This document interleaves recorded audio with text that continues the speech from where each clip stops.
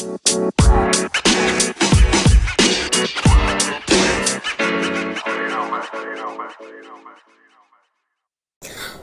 back to Living on the Edge in Hospitality, a non-censored podcast where horror stories, secrets, and opinions of the hospitality industry are revealed and discussed. Hi, my name is Liz, and I am the host of this crazy place. On today's episode on Living on the Edge, we will discuss the goods and the bads of Airbnbs rivaling hotels for cheaper rates. I have asked an Airbnb host to join us today, so please welcome home owner Jenny Anderson. Hi Jenny, and thank you for joining us today. How are you? I'm great, and thank you for having me. Our pleasure. So Jenny, I'm going to throw a few facts and findings at you to give you an idea of what we are going to discuss here today, and then I will get your opinion on what we had talked about. Does that sound good? Yes, definitely. Okay, good. Let's get started. To begin, I wanted to talk about the effects that Airbnbs have created on the hotel industry since it was founded in 2008. Research does prove that since this new evolution of accommodation has been created, it has made a drastic impact on the hotel's revenue, room rates, and occupancy levels. A study was conducted in New York City estimating that hotels had a loss of about $365 million just due to Airbnb's success.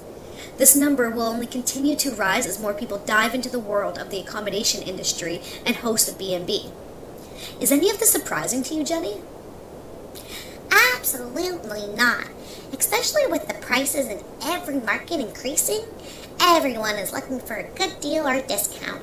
And let's face it, Airbnb offers you just way more bang for your buck. With a hotel room, you get to choose from only a few selected standard rooms. With Airbnb, though, you have many unique options to choose from at the time of your tips of your fingertips. The times of your fingertips? No, at the tips of your fingertips. And this is why some properties, they may offer a backyard space with a fire pit, and it may even be a lakeside property. At a hotel, you're just surrounded by tons of strangers, loud noises, and no place to escape, no fire pit, no backyard. So Airbnbs, they're able to steal a lot of the competition away from hotel industry because it is a lot more desirable to the consumer market. They just have more options. Yes, I do agree with that, Jenny. Although hotels offer other amenities within the building, it sure is nice to be able to enjoy a backyard and privacy without paying through the roof for it. With that being said, when it comes to price gouging, who do you think is more of a culprit and charges more higher rates during peak periods? Airbnb or the hotels? I would have to say both. I mean, the hotel industry is a billion-dollar industry that raises prices to what I believe are unethical reasons. Sure, raise the price for a hockey game. But why during Christmas time when people are just trying to see their families? Unfortunately, Airbnb can do the same kind of revenue management tactics. Some homeowners may only host out their spaces during those high peak times, and not year-round. Yet, some homeowners are just trying to make a few extra dollars to pay their bills at home. However, both are businesses, and that's how businesses make their money. So, I do think that it comes down to a revenue management standpoint rather than price gouging for both parties. That is a great point, Jenny. Even though we may not agree on some of the tactics that the hotels and Airbnb used, that is how they make their money. I guess I'm just mad I didn't think of the ideas first so I can be rich. Yeah, exactly. Same here. Yeah, so since Airbnb offers so many benefits, and consumers are becoming more aware of these benefits, it is said that Airbnb properties will rapidly increase, causing a bigger strain on the hotel industry. As an Airbnb host, what are some of the things that you could suggest for hotels to become a more desirable location when choosing accommodation, based on your past guest experiences? Well, based on a previous guest of mine, their biggest complaints usually seem to be against the hotel industry is their availability. Most hotels sit at around a 60% occupancy rate on a regular time, But on a high peak time, when demand is extremely high, accommodation is almost impossible to find. People do not want to pay high rack rate charges for a room that they can barely get, or that they can normally get at a bar rate. Sorry about that, I had a tickle in my throat.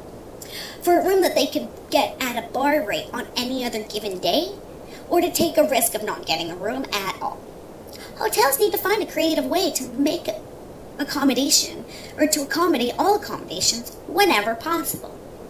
I remember a guest of mine who needed an extra room for a cousin they didn't want to share a room with. I didn't ask why, unfortunately, but I improvised. I turned my office into a bedroom for the night and received an additional $100 in revenue for the extra accommodation. Wait, so let me get this straight. You let this stranger into your home and stayed with you when his own cousin didn't want to share a room with him? Do you not watch horror movies? Oh, heck no. No. My office is separate from my living space and the Airbnb space. I'm not that crazy or trusting. Okay, that makes sense.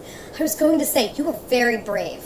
Yeah, no, I would not do that. But, so it is beneficial for hotels to come up with some kind of concept of creativity, Have a conference room that can be converted into rooms for high demand periods. Convert the rooms back into low times to get the conference revenue. Maybe even have a few pop-up rooms outside of the hotel. Sometimes people just need a place to stay and are not worried about all the extra cool stuff, unless it's a special occasion. So make it nice, but make it convenient. It could go a long way in stop the negative comments of turning away guests because there wasn't a room available. Yes, that is a great option. Like you said, hotels need to improvise and stop turning away guests and losing them to the Airbnb market. It's not that the Airbnb are taking customers from the larger hotel chains, but simply offering them better options at a more reasonable price. Well, thank you so much for joining us today, Jenny, and providing your input. And thank you to all the listeners who tuned in with us today. Next week, we will be talking to an employee who had the worst boss ever. So be sure to join us the next time on Living on the Edge in Hospitality.